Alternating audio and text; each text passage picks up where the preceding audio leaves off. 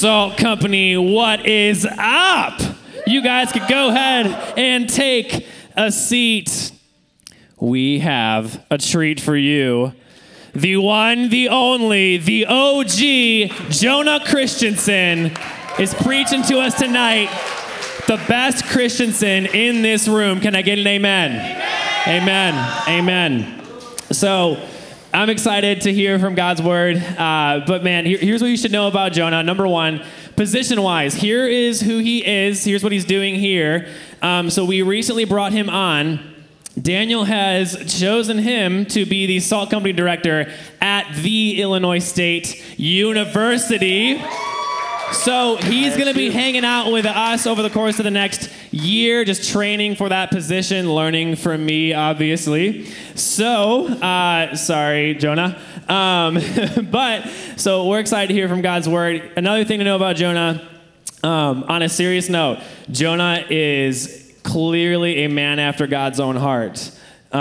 He has many of you guys kind of know this legacy that he had when he was here, when he was a student. But he is someone who brings people in, who shows the love of Christ better than most people I've ever met in my life. And so, man, Jesus has captured Jonah's heart. And so I'm excited for you guys to hear from him tonight. I want to go ahead and pray for you. Is that cool? Yes, of course. God, we come to you just asking that your spirit would be in the room, be in the text. Lord, you have burdened Jonah with this passage. He's wrestled with it. It's a tough passage to work through, but God, you've given him just clarity and a burden and a message to share. And so, God, I pray that we would tremble as we open up God's word, because when we hear your word, Lord, we hear your voice, and that's not a small thing. And so, God, I pray that you would prepare our hearts tonight to hear from your word, to be willing to be convicted, to be challenged, and to be encouraged once again. And for those who are in the room who don't know you, I pray that you would just soften their heart to hear what you have to say to them tonight. Be with Jonah as he speaks. We pray this in your son's name. Amen. Give it up for Jonah. Amen. Amen. Thanks, guys. It is such a pleasure to be here. The reason I say that is I put this headset on, and it reminded me of my Chick-fil-A days. It's a great day at Chick-fil-A. My name is Jonah. How may I serve you? 1,000 times a day, at least 1,000 times. Honestly, my wife and I love this ministry, specifically here in Ankeny, because this is where we met. It's where all great love stories meet. Am I right? There we go. And so I'm just super stoked to be here with you guys and open God's word. I felt it would be appropriate for me to start with a story about myself, just so y'all get to know, get in the head of Jonah a little bit. So how many of you are, overconfident in this room? Probably more confident than you need to be. My brother and one other person. Okay, well then, at least you know somebody that's overconfident. I went, a few years ago, I went to Colorado with some friends, and Colorado is just beautiful. Has anybody been to Colorado? Yes, lots of people. Okay, it's God got to the Midwest, and I don't know, just kind of got bored and just left it, and then Colorado, he just went hard, and it's just beautiful there. And my friends and I, we wanted to go cliff jumping. Has anybody cliff jumped? Yeah! Okay. So we found a spot, but it had just rained there, and so we were going to die if we jumped in there. So we went to a different spot, and at this spot, there was 70, 80, 90 people just sitting in this little field area, watching people jump off the cliff. They were having fun, playing music, smoking weed, just crazy things you see in Colorado. And so I see this cliff, and I'm like, oh, puny cliff. This is gonna be fun. And I grew up next to a bunch of pools with diving boards, and so I would do flips, front flips, back flips, gainers, whatever you can think of, I would do into pools. And I'm thinking, I'll go show all these people a good time. I'll go do a backflip off this cliff. Everybody's inching to the edge, right? And then they jump and they scream like little girls. And I'm like, these guys are weak. So I climb up the cliff with my friends. I get towards the edge of the cliff, and I'm like, okay, this is a lot higher when you're actually on the cliff than when you're on the ground looking at the cliff, okay? And I started to lose some confidence, okay? And so I'm like, maybe I won't do a backflip. How about let's just do a front flip? That's easy. You can just watch where you're going, just kind of lean like this and just flip. Easy.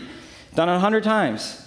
So I go to the edge, acting like I'm confident, and I step off and I start to flip, and all is going well until I flip one rotation, and then I look and I see the water's about 10 feet under me. And I've already rotated all the way, mind you, and I can't stop myself from rotating. So I keep rotating until face plant, belly flop, straight onto this water, okay? So a few things happen. One, the water knocks the wind out of me. I can't breathe. Two, the water was absolutely freezing, which if you've ever jumped into cold water, it also takes your breath away. Three, I'm extremely embarrassed because this flip didn't look cool. I didn't like jump and then like tuck like all the videos you see on social media. I literally was like, flip, face plant. So I come out of the water just, I'm okay. And I was extremely embarrassed. So the point is, I had confidence to do something that I didn't actually have the ability to do. Okay, so I had confidence in my abilities to do a flip, realized I couldn't do a backflip, so I tried a front flip, but I didn't actually have the ability to execute off a cliff, because I had never done that. And so some of you guys are overconfident, some of you guys aren't confident at all, but what does it even mean to be confident? Like, what is confidence? What do we place our confidence in? Is confidence a bad thing? I think sometimes it gets a bad rap. Sometimes when you just think of like a confident person, it's like, yeah, they're full of it. They've got a big head. And so tonight we're going to look at a passage in Psalms, and I think King David actually has some things to say about an unshakable confidence. And it doesn't seem to be a bad thing, but let's take a look. Psalm 16, if you guys want to turn there.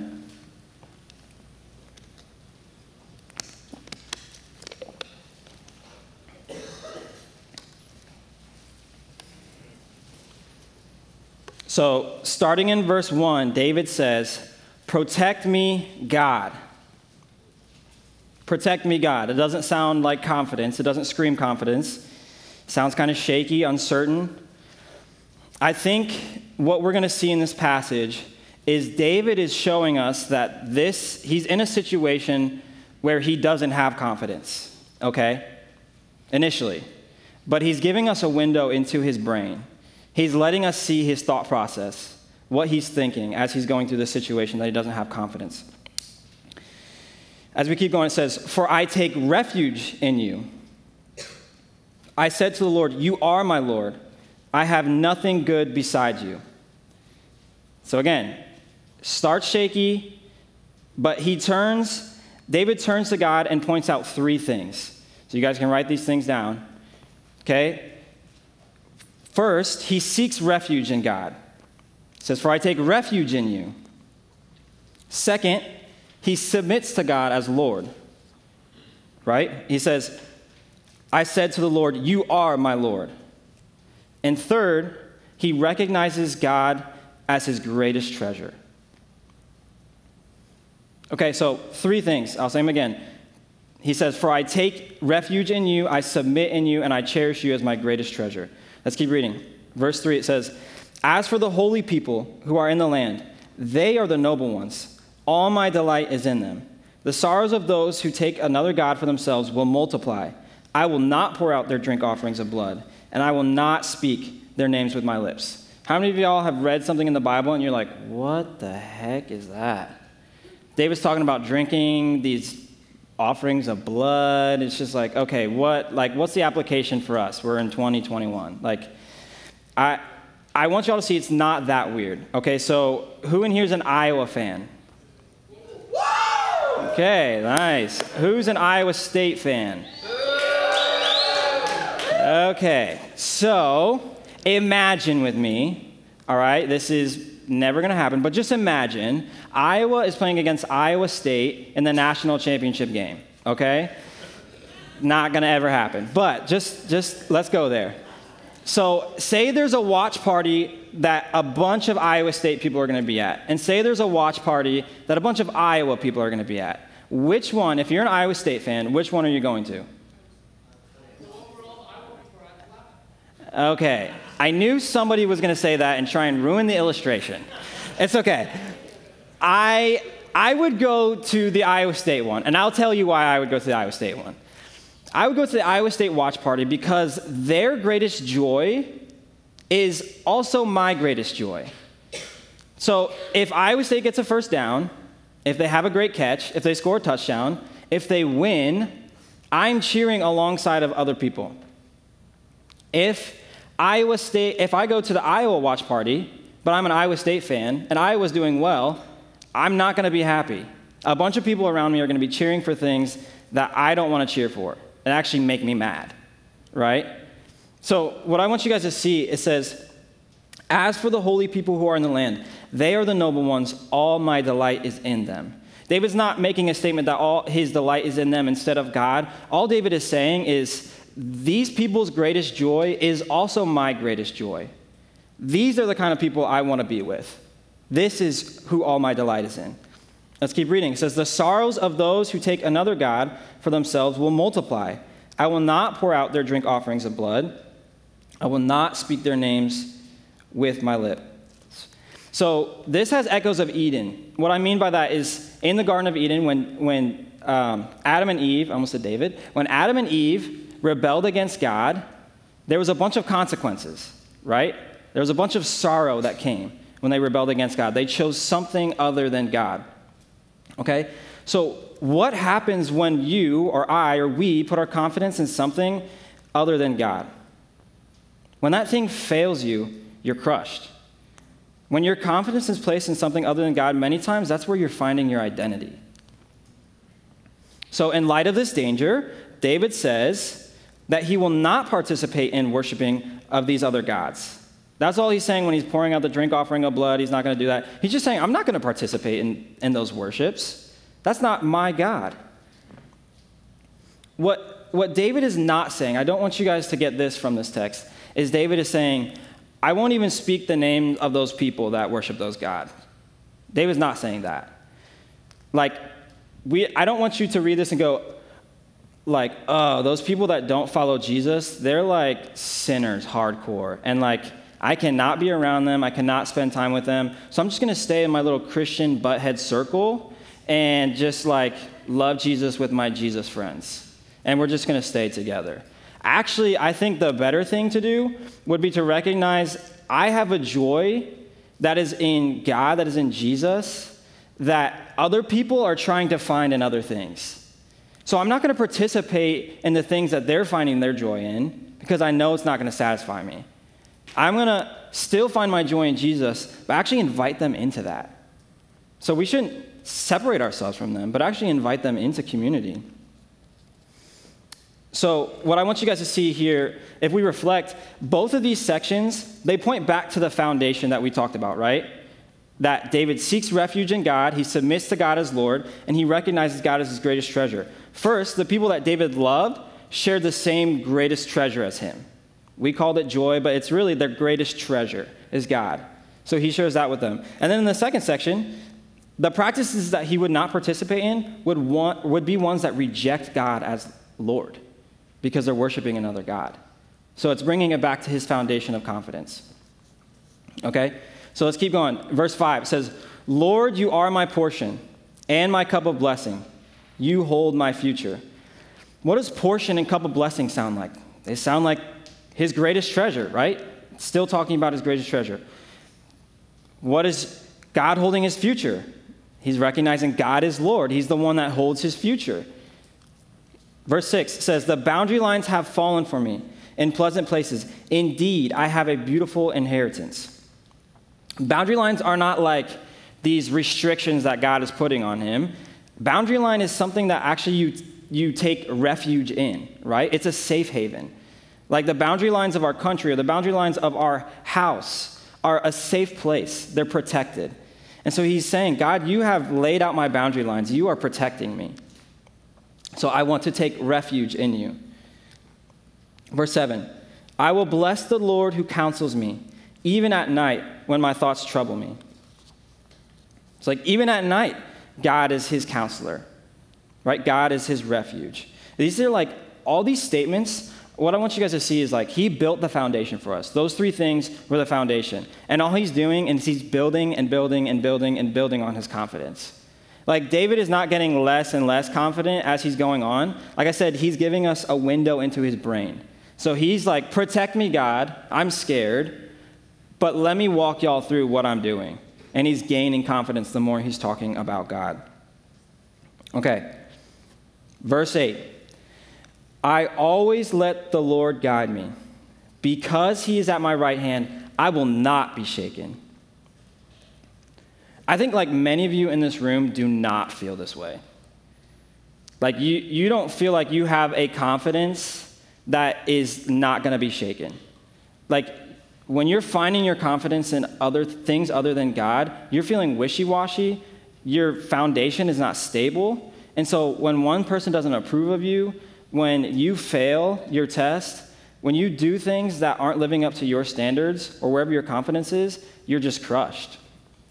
Like I think for many of you, like you've tried to maintain an image of yourself that you know isn't true. And it's just a matter of time before you break. That was my story. I tried to maintain this image of who I was, who I thought people thought of me. And so I held that tightly to myself until I finally broke. Maybe for some of you, your relationships are just broken and full of lies. Or the person that we see on Instagram that's happy and doing all these amazing things is the same person that's crying themselves to sleep at night. Maybe the person in here that like everybody loves and likes, like actually hates themselves. Maybe for some of you, you try and out-party your pain. Or you out-memorize your sin. Or maybe you try and outperform your failures. I don't know what it is. Maybe you're trying to find it in a significant other. You just think you're going to find your purpose and your hope, and so you're putting all your confidence in that or in that person. Like in the face of of our greatest fear, oftentimes we place our confidence in things or people that are just not going to live up to it. And so, in David's greatest moment of fear, what I want you guys to see that David's greatest moment of fear, he places confidence in the one thing he knows will not be shaken. He says, I always let the Lord guide me. Because he has my right hand, I will not be shaken. David said, God, you are my refuge. You are God, so I submit to you. You are the greatest good this world has to offer. I see the joy others have in you. Those who choose another God will suffer. You are my portion. You are my cup of blessing. You hold my future. You set my boundary lines and have given me a beautiful inheritance. I will bless you, Lord. Because you counsel me in the night, I will let you guide me. And because you are at my right hand, I will not be shaken. Amen? Sounds like David has found his confidence in the Lord, doesn't it? David's fear, what I want y'all to see, like in this moment, is death. And so when we talk about his greatest treasure is God, like think of all the things David could have had. He was king. He could have had he had status, he had power, he could have any relationship he wanted, he could have anything he wanted, he had all the money he needed. So how can he confidently say, God, like you are my only good. You are my greatest treasure. It's because God's goodness is eternal, not just for this earth. And so, if we remember, how can David have this confidence? First, he seeks God as his refuge. Second, he submits to him as Lord. And third, he recognizes him as his greatest treasure. Let's finish this psalm. Verse 9 says, therefore, my heart is glad. Because of all of this confidence he has in God, he says, my heart is glad, and my whole being rejoices. My body also rests securely. For you will not abandon me to Sheol. You will not allow your faithful one to see decay. You reveal the path of life to me. In your presence is abundant joy, and at your right hand are eternal pleasures. Y'all should write this down. I'll say it a couple times because it's a long sentence. It says, God will carry you through life and death, to eternal pleasures and abundant joy if you seek refuge in him, submit to him as Lord, and recognize him as your greatest treasure. I'll say it one more time. God will carry you through life and death to eternal pleasures and abundant joy if you seek refuge in him, submit to him as Lord, and recognize him as your greatest treasure. Some of you may be thinking, well, I thought salvation was free. That's what all the Christians tell me. It's a gift of grace or something like that, right? I would say touche. So let's look closely at it. First, we must seek refuge in God. When somebody seeks refuge, it means that they sense that they're in danger, right? Like, you don't seek refuge if life is good, if it's fine, if you're safe. But when you recognize you're in danger, that's when you begin to seek refuge. Okay? What I want y'all to see is that Romans 3:23 says, "For all have sinned and fall short of the glory of God." Has anybody in here taken Gospel 101? Yeah. Okay, let's go. So you guys should be able to help me out with this. Because we have all sinned, we have all been condemned to death. To death. Okay, with some enthusiasm, people. We have been condemned to death. There we go. Now you guys are excited about death.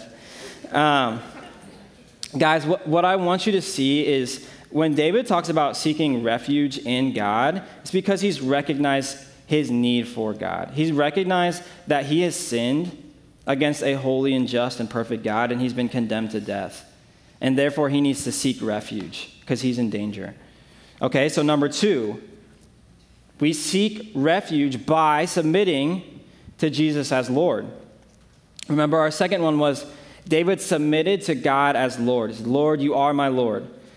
We cannot just recognize our danger and our death sentence and do nothing about it. We need to see that God is God and we are not. Therefore, we willingly give our lives to him because he's the only one that can uphold us and protect us. So, we need to recognize our need for God. We need to submit to him as Lord. And then thirdly, Jesus is more beautiful. Jesus is our greatest treasure. And so once we have done those first two things, this is something that we continue to do. This is something day in and day out. We actually have to focus our mind on Jesus and recognize that he is the greatest treasure this world has to offer. Jesus is more beautiful. Jesus is more beautiful than any guy, than any girl, than how many people like me. Jesus is better than the amount of money that I can make or any career that I could pursue. Jesus is better than all of those things, and not just here on this earth, but actually through eternity. Remember our sentence. We said God will carry us through life and death to eternal pleasures and abundant joy. If you seek him, seek refuge in him, submit to him as Lord, and recognize him as your greatest treasure. So, for the unbeliever in this room, those of you that haven't submitted to Jesus as Lord, where's your confidence found? Where are you placing your confidence? If it's yourself, how is it going? If all my confidence is found in myself, then literally anytime I do something that is not good, I'm just defeated and crushed. If it's in these relationships, what happens when you break up? If it's in family, what happens when your family is split apart? None of these things are everlasting, and none of these things bring true purpose and joy. And so where are you placing your confidence? And for the believer in the room, in what ways has your confidence shifted? In what areas have you trusted in something other than God to bring you abundance of joy? This is something that I think we need to check often. We begin to find our confidence in ourselves or the things that we can do or the things that we have done, and forget that Jesus is our greatest treasure. And so, Salt Company, my prayer would be that each and every one of you would place all of your confidence in the only one who can carry you through life and death into eternal pleasures and abundant joy. Let's pray. Jesus, I'm sorry for the ways that I have actually placed my confidence in things other than you. God, like I pray that I would see my need for you daily because of my sin. And I pray that I would seek refuge in only you. God, I pray that I would submit to you as Lord. And then, God, I pray every day you would give me eyes to see that you are the most beautiful thing this world has to offer. And so for those students, God, that are in here that are just feeling like, man, life sucks sometimes. Like life is shaky. Like I pray that they would find an unshakable confidence in you, like David did, God. I thank you for your goodness and your mercy and your grace. I pray that you would be with us the rest of tonight as we just get to praise you as King and the best thing this world has to offer. Amen.